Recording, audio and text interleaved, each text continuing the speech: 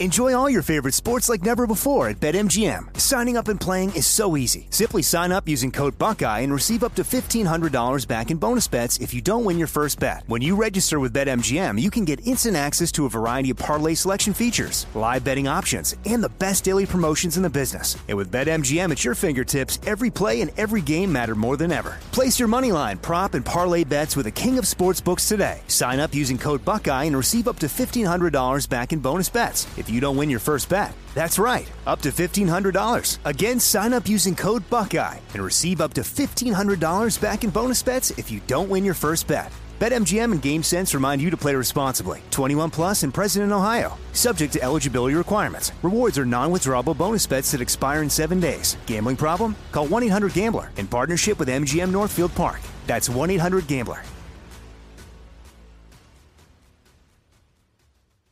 You know you've got a comeback in you.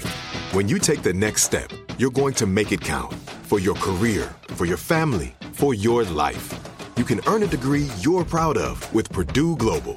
Purdue Global is backed by Purdue University, one of the nation's most respected and innovative public universities. This is your chance. This is your opportunity. This is your comeback. Purdue Global, Purdue's online university for working adults. Start your comeback today at purdueglobal.edu. What's up, this your boy Lil Duval, and check out my podcast, Conversations with Unc, on the Black Effect Podcast Network. Each and every Tuesday, Conversations with Unc podcast feature casual and in-depth talk about ebbs and flows of life and the pursuit of happiness. Unlike my work on stage, I tap into a more serious and sensitive side to give life advice and simply offer words of encouragement, yet remind folks to never forget to laugh. Every Tuesday, listen to Conversations with Unc, hosted by Lil Duval on the Black Effect Podcast Network, iHeartRadio app, or wherever you get your podcasts. Presented by AT&T. Connecting changes everything. From BBC Radio 4, Britain's biggest paranormal podcast is going on a road trip. I thought in that moment, oh my God, we've summoned something from this board. This is Uncanny USA. He says, somebody's in the house, and I screamed. Listen to Uncanny USA wherever you get your BBC podcasts, if you dare.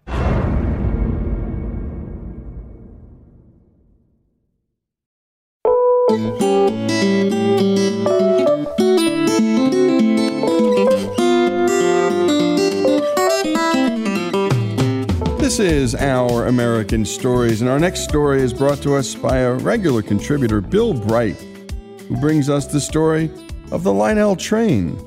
Here's Bill with the story.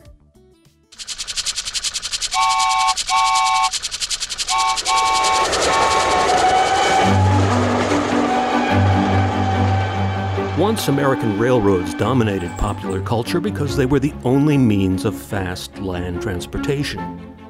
Now, there are other ways to get there from here. They seem less important, and toy trains share the marginalization of their prototypes.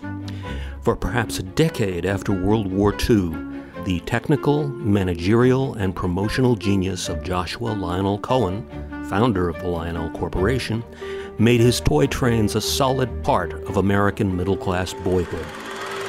In 1952 alone, Lionel produced 622,209 engines and 2,460,764 freight and passenger cars.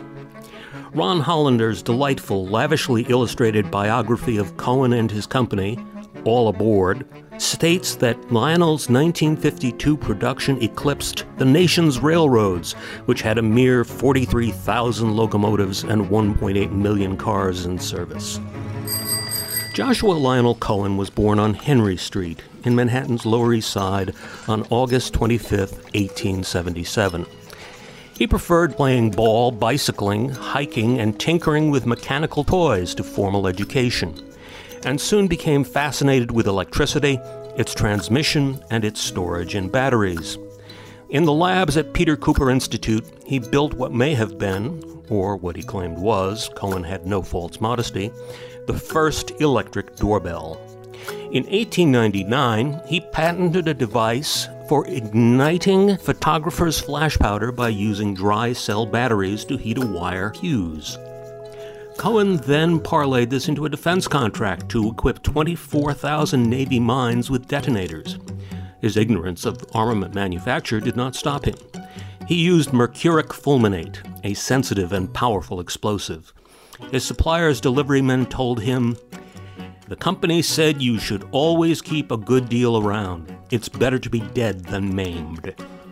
In 1900, with $12,000 in profits, he began manufacturing electrical novelties at 24 Murray Street in Lower Manhattan as the Lionel Manufacturing Company. He was 23 years old. Business was slow. He invented a battery-powered electric fan. He said, "It was the most beautiful thing you ever saw. It ran like a dream, and it had only one thing wrong with it. You could stand a foot away from the thing and not feel any breeze." While walking on Cortlandt Street, a few blocks south of his offices, he stopped before Robert Ingersoll's toy store. Cohen was intrigued by store display windows, though he found most boring, and Ingersoll's was no exception. It was full of cast-iron fire engines, balancing clowns and elephants on wheels, wind-up boats, and a tin locomotive on a pull string, all sitting lifeless. Cohen thought the constant motion of an electric toy might draw a crowd to the window. He looked at the locomotive again. Then he entered the store and sold Ingersoll on the idea that had just come to him on the sidewalk. He soon returned with the first Lionel train, the Electric Express. It looked like an open wooden cigar box on wheels. As Cohen later said, "I sold my first railroad car not as a toy, but as the first animated advertisement in New York outside of sandwich men and live demonstrators. I sold it for $4. Well, sir, the next day he was back for another. The first customer who saw it bought the advertisement instead of the goods." Ingersoll ordered half a dozen more. Other stores ordered them too. Cohen had found his niche. In 1902, he produced his first electric trolley car, sold as a set with 30 feet of steel track. It cost $7. This was not cheap. An industrial worker's wages for a 6-day week then averaged $9.42. In 1906, he began using 3-rail track, which radically simplified electrical transmission. Now an operator could build an elaborate track layout with turnouts and reversing loops without complicated wiring. A year after that, his catalog listed trolleys, steam and electric locomotives, passenger cars and freight cars, all brightly painted and lettered for the New York Central, Pennsylvania, Lake Shore, and other railroads. Cohen did not lack competition, but Cohen beat them because he produced a reliable product with an expanding line of accessories and was an audacious promoter, selling his toys as educational because he knew parents needed a rationalization for their purchase. Knowledge of electricity is valuable, not only as a profession, but as an education, whether one is an electrical engineer or a bell hanger. The kids couldn't have cared less. By 1912, Cohen had 150 employees. World War I stopped the import of German toy trains, and without serious domestic competition, Lionel became the dominant market player with its large, lavishly illustrated color catalogs bringing the message to millions. By the late 30s, Cohen's models of the era's great locomotives, the New York Central's Hudson, the Milwaukee Road's Hiawatha, and the Jersey Central's Blue Comet, started, accelerated, slowed, and stopped in response to push-button remote controls. They pulled an endless cascade of boxcars, hopper cars, tank cars, and passenger cars. In 1929, Cohen unveiled the Transcontinental Limited, which stretched 9 feet. It cost $110, then more than a second-hand Ford Model T car. As John R. Stilgoe noted in Metropolitan Corridor, his study of railroads in American culture, Lionel's catalogs emphasize the trains and their environment, the bridges, stations, signal towers, tunnels, and turntables, all placed among twisting lines of track. Crossing signals with flashing lights, ringing bells, and descending gates protected the miniature citizens of Lionel City and Lionelville from onrushing expresses. Expansion was interrupted only by World War II. By 1945, most Americans hungered for distractions. Cohen's vision of America, as reflected in his trains and accessories, struck the exact chord of nostalgia and progress, and the orders poured in. Lionel's showroom on East 26th Street in Manhattan held a huge layout with a 4-track main line. Cars coupled and uncoupled, drawbridges rose and fell, and coal bunkers dumped coal into waiting hopper cars. Cattle herded themselves into and out of stock cars. As trains passed through grade crossings, tiny crossing guards popped from their shacks to wave their lanterns. Whistles, chuffing sounds, and even smoke came out of the locomotives. Cohen, who had handed over Lionel's presidency to his son, Lawrence, loved to spend hours among the crowds, occasionally providing expert advice to customers. Hollander recounts how Lawrence, who lived at 2 Sutton Place, was awakened by his doorbell at 6 a.m. one Christmas day. He found 2 small neighbors in pajamas who asked, "Can you fix our trains?" Understandably, their parents were still asleep. Lawrence, in bathrobe and slippers, followed them up to their apartment. The president of Lionel soon had the trains running. Then he wished the boys a Merry Christmas and padded back downstairs to bed. The good times didn't last. They never do. From 1953, Lionel's best year, to 1959, sales dropped by more than half. It was television. Hollander noted that families got together to watch I Love Lucy, not to wire Lionel's new ice depot and watch a tiny man push blocks of ice down the open hatch of a toy refrigerator car. It was aging.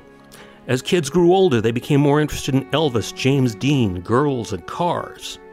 And it was the decline of American railroads. Cohen's marketing genius had perfectly fit the nation's mood for perhaps 8 years. Then, suddenly, it didn't. In 1958, the company lost money for the first time since the Depression. In September 1959, Lawrence returned from a sales trip to the Far East to learn that his father and sister had sold their shares of stock to a group of businessmen led by Cohen's great-nephew, Roy Cohen. Cohen paid $15 for each of his Lionel shares in 1959. 4 years later, he sold them for $5.25. Lionel survives to this day despite a string of bankruptcies and reorganizations. In 1999, A&E produced an hour-long show ranking the top 10 toys of the 20th century. Lionel was number 4, preceded only by the yo-yo, crayons, and Barbie. If Cohen had been alive, he died on September 8, 1965, and was buried within hearing of a secondary freight line of the Long Island Railroad, the old promoter would have screamed in protest. This was unfair. The trains should have come first. And great job, as always, by Robbie. And a special thanks to Bill Bright to have done what Cohen managed to do, which is to create one of the great toys of the 20th century. Ranked number 4, the story of Joshua Lionel Cohen. In the end, the story of the Lionel toy train, here on Our American Stories.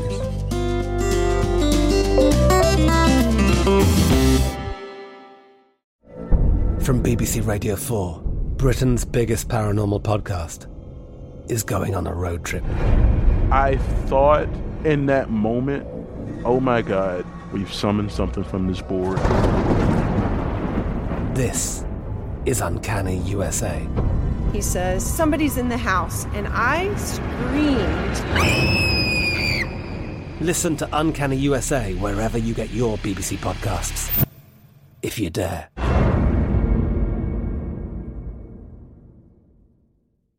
If a new house is on your wish list in the next 5 years, grow your savings faster and experience your dreams with an Ohio Homebuyer Plus account from Kemba Financial Credit Union. A savings account specifically designed to save for a new home, where you can earn 7% APY, a $500 matching bonus, and a $1,500 mortgage closing cost credit. Learn more at Kemba.org. Offer expires March 31st, 2025. APY equals annual percentage yield. Restrictions apply. NMLS 292230. Equal housing lender. Federally insured by NCUA. Xumo Play is your destination for endless entertainment. With a diverse lineup of 350 plus live channels, movies, and full TV series, you'll easily find something to watch right away. And the best part? It's all free. Love music? Get lost in the 90s with iHeart 90s, dance away with hip-hop beats, and more on the iHeartRadio music channels. No logins, no signups, no accounts, no hassle. So what are you waiting for? Start streaming at play.xumo.com or download from the app and Google Play stores today. All you can stream with Xumo Play.